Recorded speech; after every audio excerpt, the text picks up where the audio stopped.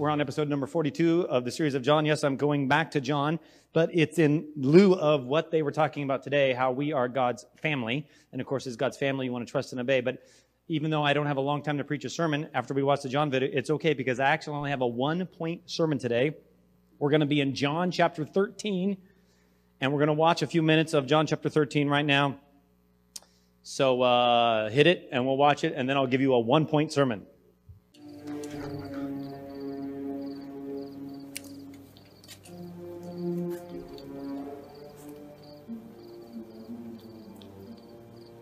After Jesus had said this, he was deeply troubled and declared openly, I'm telling you the truth.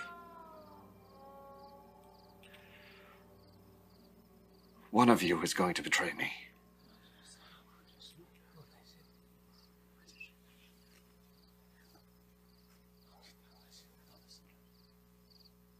The disciples looked at one another, completely puzzled about whom he meant. One of the disciples, the one whom Jesus loved, was sitting next to Jesus. Simon Peter motioned to him. Ask him whom he is talking about. So that disciple moved closer to Jesus' side. Who is it, Lord?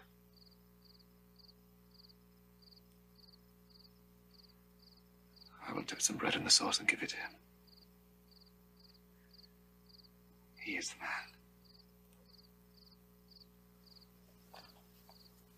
So he took a piece of bread, dipped it, and gave it to Judas, the son of Simon Iscariot. As soon as Judas took the bread, Satan entered into him. Hurry. And do what you must.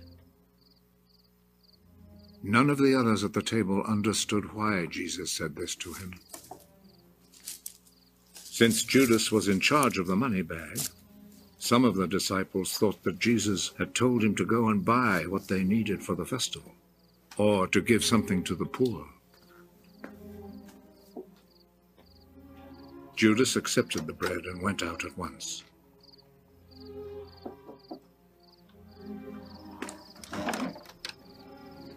It was night.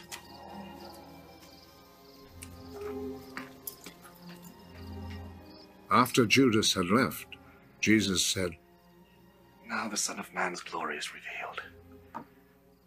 Now God's glory is revealed through him. And if God's glory is revealed through him,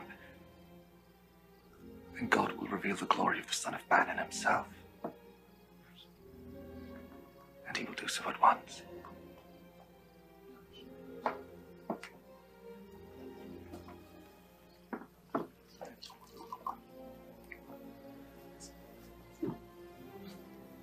My children, I shall not be with you very much longer. You will look for me, but I tell you now what I told the Jewish authorities. You cannot go where I am going.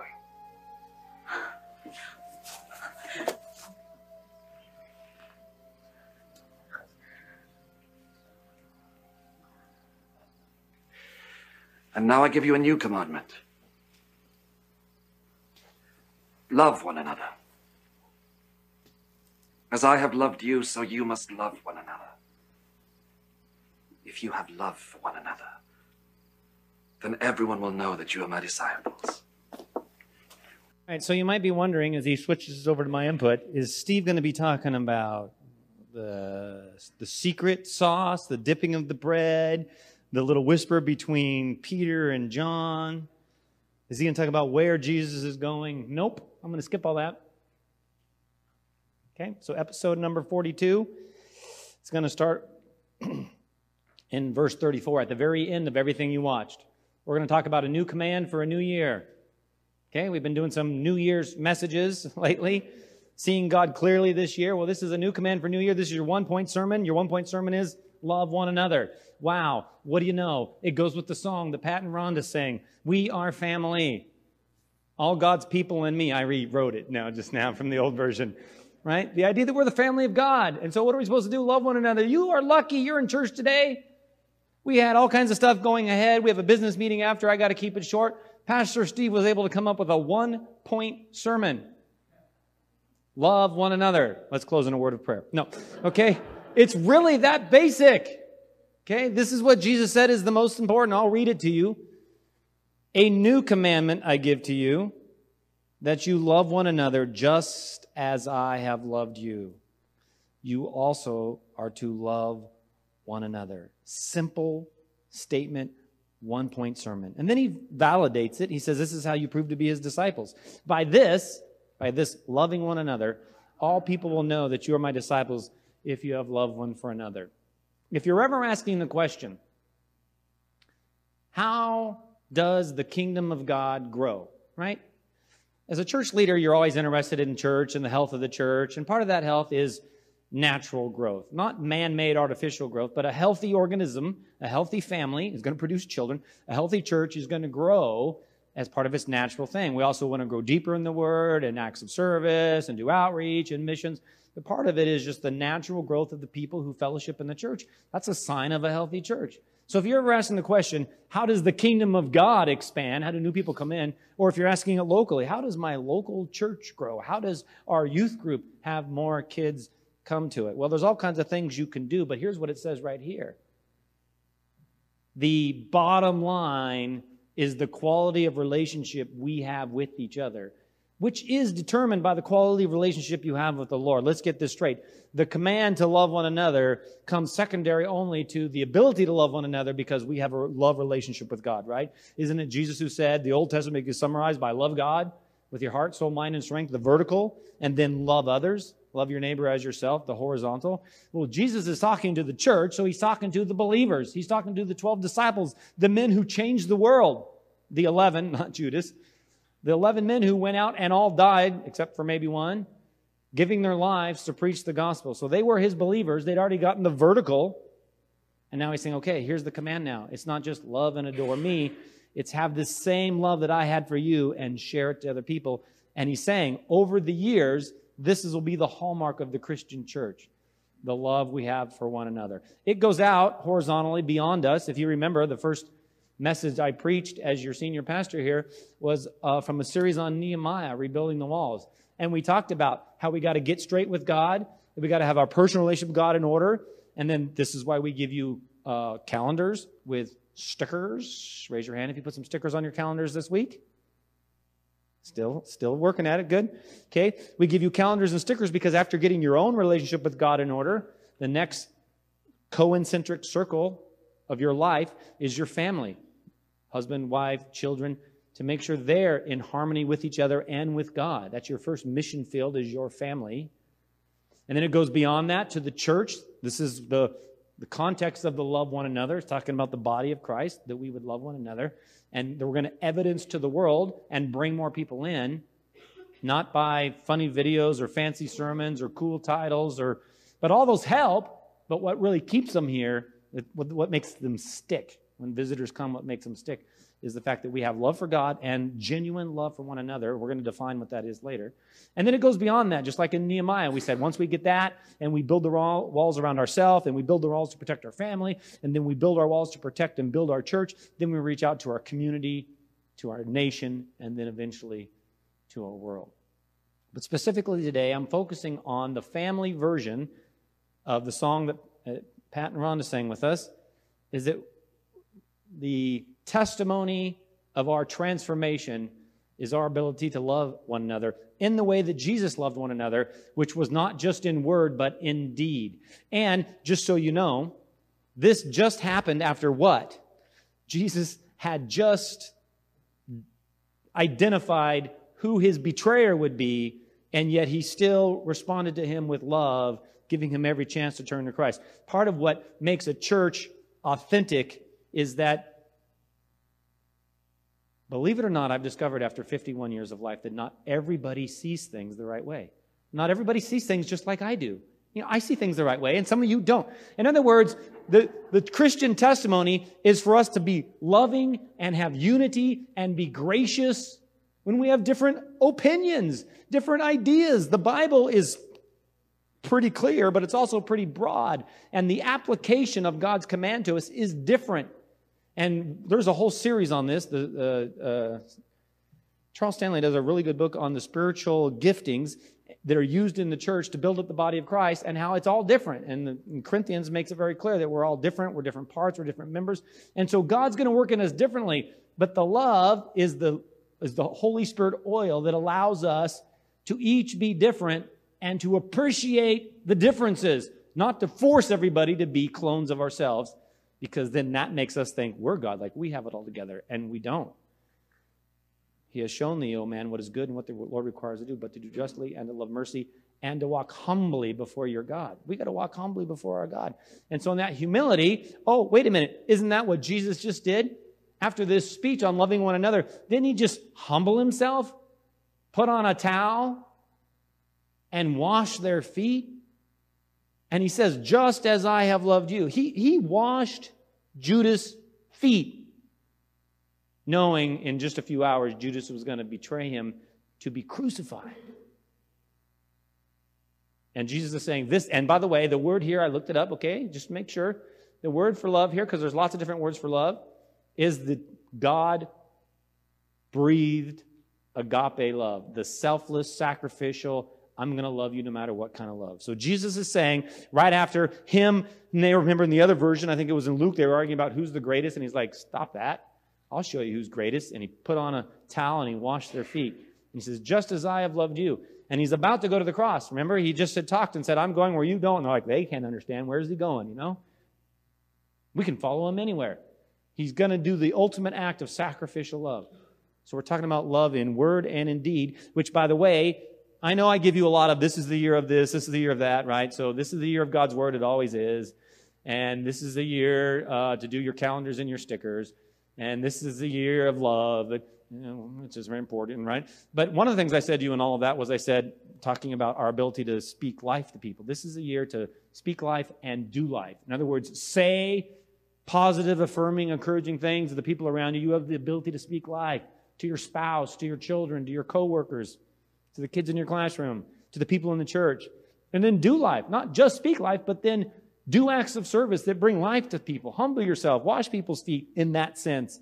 And serve the people around you.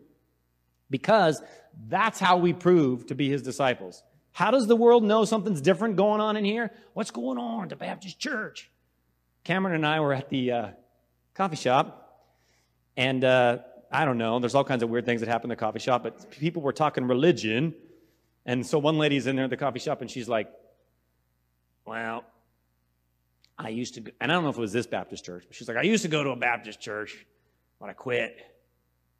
Preacher was so mundane and monotone, and he's supposed to be over there preaching about love and life and Jesus Christ and being born again, and he never even changed the tone of his voice. It was like a funeral. I don't want to be a part of that.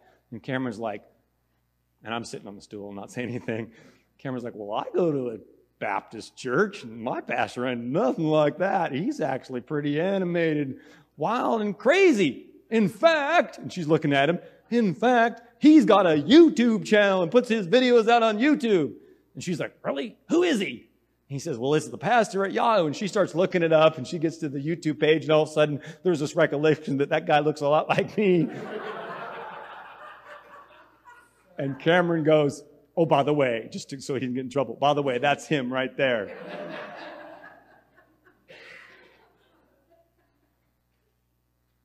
You know what? They're going to know we're his disciples by our love one for another. We were sitting there, we were talking, we were gracious. Some other guy was spouting off some stuff about the church he went to and what happened. And I didn't try to correct anybody or teach anybody. I was just friendly and loving, just whatever.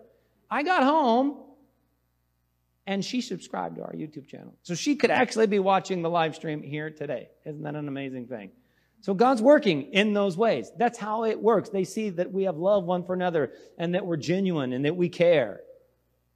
And that's how we prove to be his disciples, by just being out there and being loving. Well, I want to, because it's a one-point sermon, love one another. That's how you prove to be his disciples. I didn't say it's a one-slide sermon. I said it's a one-point sermon. So let's dive deeper into this point. A new command I give to you, just verse 34. A new command I give to you, that you love one another, just as I have loved you, you are also to love one another. And I asked the question to myself as I was making my notes, how How do we love one another? What kind of love? And I just told you, it was as demonstrated by Jesus Christ, which is the agape love. What did Jesus just do? He humbled and served and washed their feet. So I would say the love he's talking about is in humility, in service, in friendship, in sanctification. He was washing their feet. He was helping them get rid of the grime that's in their life, right? It doesn't say you shouldn't take the speck out of your brother's eye. It says you just got to get the plank out of your own eye first. We're supposed to help each other. Jesus eventually sanctified us by dying and shedding his blood. So I said humility, service, friendship, sanctification, and finally commitment. He said Jesus was troubled inside of him. And in another version, it said he cried out to God and said, take this cup away from me. But if not, if this is the only way, I'm committed. Let's be committed to each other. Listen, this is super important in your own marriage and with your children, but it's also really important in your church. Be committed to what's here. Don't give up so easily. In other words, don't look for a reason to be offended. I'll tell you this right now. If you're looking at me at a reason to be offended, you can find plenty of them. And that's the same with everybody in this room. Whatever you say, whatever you do, if we tear apart your life, forget it. Love, grace, forgiveness. You know, we are a family.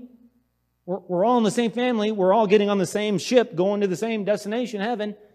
And so be committed. Don't so easily talk negatively about anybody in this church. If you want to talk negative to them, talk to God. And if God so directs you, come talk to their pastor. But outside of that, don't.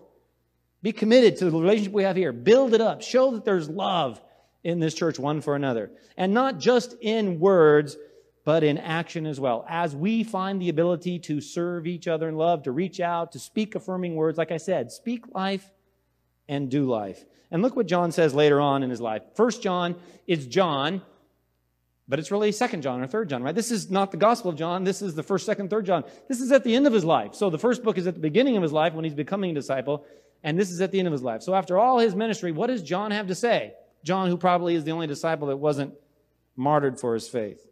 He was exiled to the island of Patmos. But here's what he says in 1 John 3.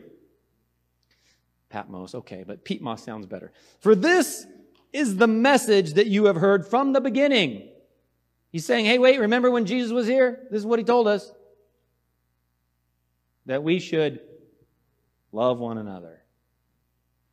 50 years later, at the end of his life, after all his buddies had died to spread the gospel, he's like, hey, I just want to remind you what's the most important. We've been told it from the beginning, love one another.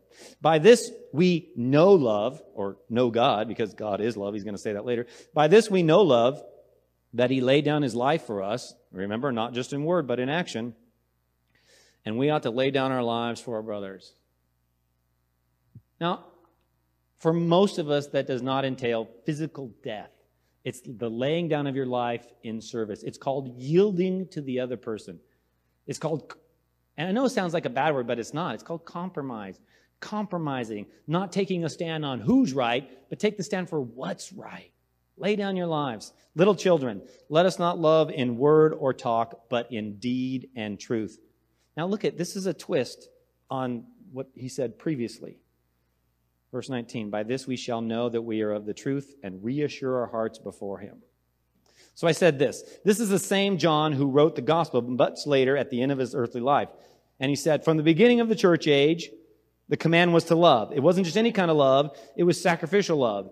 Sacrificial, agape love, not just in word, but in deeds only. But notice the difference in the gospel. It says that when we love one another, that's how the world will know we are his disciples. But here, as he reflects back, he says, this is how we will know we are his disciples. Because as you get older, you need assurance in your heart that you really are part of his kingdom, that you really are going to die and go to heaven. And it says, look, the testimony of the church to the world is to love one another. But for peace in your own heart, how do you know you are of the truth? How do you know? How are your hearts assured before him? Because you're like, what I'm doing is not of myself. In and of myself, I'm a mean, selfish pig. Well, not quite, but I think Pam's called me that a time or two in our marriage, right? But with the grace of God that transforms me, information, revelation, transformation, the agape love of God that has invaded my soul, the same power that raised Christ from the dead is in me, then we learn to love each other, and that's what assures our heart. You know that you don't just follow a religion or a philosophy or a tricky preacher up on the stage. You know you've been born again because you have supernatural love for the people around you. Going back to John, verse 35, by this all people will know that you are my disciples if you have love one for another. Friends, I wrote, this is our banner for the Church of Jesus Christ. Love. Right? His banner over me is love. This is the banner of our church. That we love God, which compels us to love everybody else, each other first in the church, and then it just kind of bubbles out and down the hill to the rest of Connell. And I said, this is supernatural, God-breathed, agape love. It's something you can't drum up in yourself. You can't do it without God. And that's why it's proof we are His, because the only possible way to love like this is the indwelling of God's Spirit. So I decided to write my definition of agape love. These are the words that came to my mind as I was studying, and I just think it's a good definition. It's probably out there by somebody else, and it's probably better. But I would say the kind of love that he's talking about here is pure, and it's unilateral. What I mean by unilateral is it doesn't need reciprocation. I'm committed to loving my wife if she never loves me back. Thank God that she does, praise God. But it's pure. I don't have any ulterior motives. It's unilateral. I'm going to love because God first loved me and He commanded me to love. It's unconditional. There are no conditions. It's benevolent. It's hoping for the good, wanting to do something good for the other person. And it's verified, okay, so pure, unilateral, unconditional, benevolent love that's verified by consistent actions. How is it validated? By consistently walking in light of what you profess to do and that you love God and you love the people around us. This is my closing slide, and it's long, but it's worth reading. Again, back to 1 John, same guy, chapter 4. If you can't see it because it's too small, listen to me, my voice. Dear CFBC, let us continue to love one another. Don't give up on it. Find every reason not to have offense. Find every reason to forgive. Find every reason to love. Why? Because love comes from God, and that proves that you are a conduit of God's love. What does 1 Corinthians 13 say? It says no matter how much money you give, or how much missionary work you do, or how powerful a preacher you are, if you're not working out of love, you're just taking up extra oxygen. You're just wasting space. It's got to be motivated by love. And I'm saying you can't generate that in yourself. I'm not a love generator. I'm a selfish Steve generator, just so you know. The only way I can generate love is to have the Holy Spirit in me, infusing me with the love of God because I've yielded my life to Him. That's how we know we're His. For love comes from God. Anyone who loves is a child of God and therefore knows God. So I said to know God is to know love. And to live in God is therefore to live in God. But anyone who does not love God does not know God. For God is love. No one has ever seen God. But if we love one another, God abides in us. If we love one another, God is resident here, brings us to health as a church, and draws new people in, and proves to the world we are His, and assures us in our hearts that we're His, even when our prayers aren't answered. God lives in us, and His love is brought to full expression in us. And God has given us His Spirit as proof. There you go. The validation that we are God. The ability is because of His Spirit, that we live in Him and He in us. If you live in God, that means you're going to live in love. If you know God, that means you're going to know love. Verse 16, we know how much God loves us, and we have put our trust in His love. God is love, and all who love live in God, and God lives in them. So you could take that one step further and say, okay, not only is to know God is to know love, and to live in God is to live in love, but you could say to obey God, which Jesus said is loving Him, right? If you love me, you obey my commands. To obey God, which is loving Him, is actually loving each other, right? First, us, our own family, our own church, and then to the world, like we did with Nehemiah. So to obey God is loving Him, and loving Him and obeying Him leads us to loving others. It goes from here. That's why my favorite song is I Got a River of Life flowing out. Right? Okay, let's change it. I got a river of love flowing out of me. Makes me sing like a dove, and I don't know. You know what I'm saying? It doesn't rhyme that same way, but it's the life is the life of love. That's what validates that we're of God. Verse 19, we love each other because he first loved us. I just used that scripture just yesterday with somebody that was struggling to love and forgive somebody. I'm like, hey, isn't that the same thing Jesus did for us? While we were still sinners, Christ died for us. He loved us when we were unloving. He first loved us, so we can certainly love and forgive others. Verse 21, and he has given us this command. Those who love God must also love their Christian brothers and sisters. John started the Gospel of John with this in chapter 13, and in 1 John 4, he concludes it the same way. Your command, your new command for the new year, you must love your Christian brothers and sisters, just like Jesus did. Because 1 Corinthians 13 says, if it's not love, then it's nothing. Let's pray. Father, thank you for the one-point sermon on love one another. That's it. Thank you for the new command for the new year that's very simple. Do what we must. Humble ourselves. Speak life. Do life. Imitate Jesus. Be in your word. Whatever it takes. But the goal is simple. We prove to the world and we validate among ourselves that we are truly transformed, born-again disciples if we love you and then spend that love loving and serving those around us. Help us to do that as a church and bring your kingdom. Your kingdom come. Your will be done. In Jesus' name. Amen.